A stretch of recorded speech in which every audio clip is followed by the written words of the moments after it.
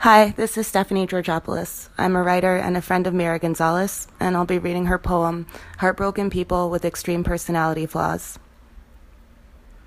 I want to feel orgasms in the tip of my nose and the back of my ear, in the cartilage between the vertebrae that make up my spinal column. Would you stare at my face for 2 hours without blinking, standing on the splintery wooden porch of the house where I was born? We are craving a certain unachievable density in emotions, subtle gestures that suggest something complex and vague. I will kiss you everywhere and recklessly, under an avocado tree in the hole I dug in my dad's backyard when I was 7. Here are some things that I would like to touch: clavicle bones, backs of knees, Adam's apples, the spaces between fingers.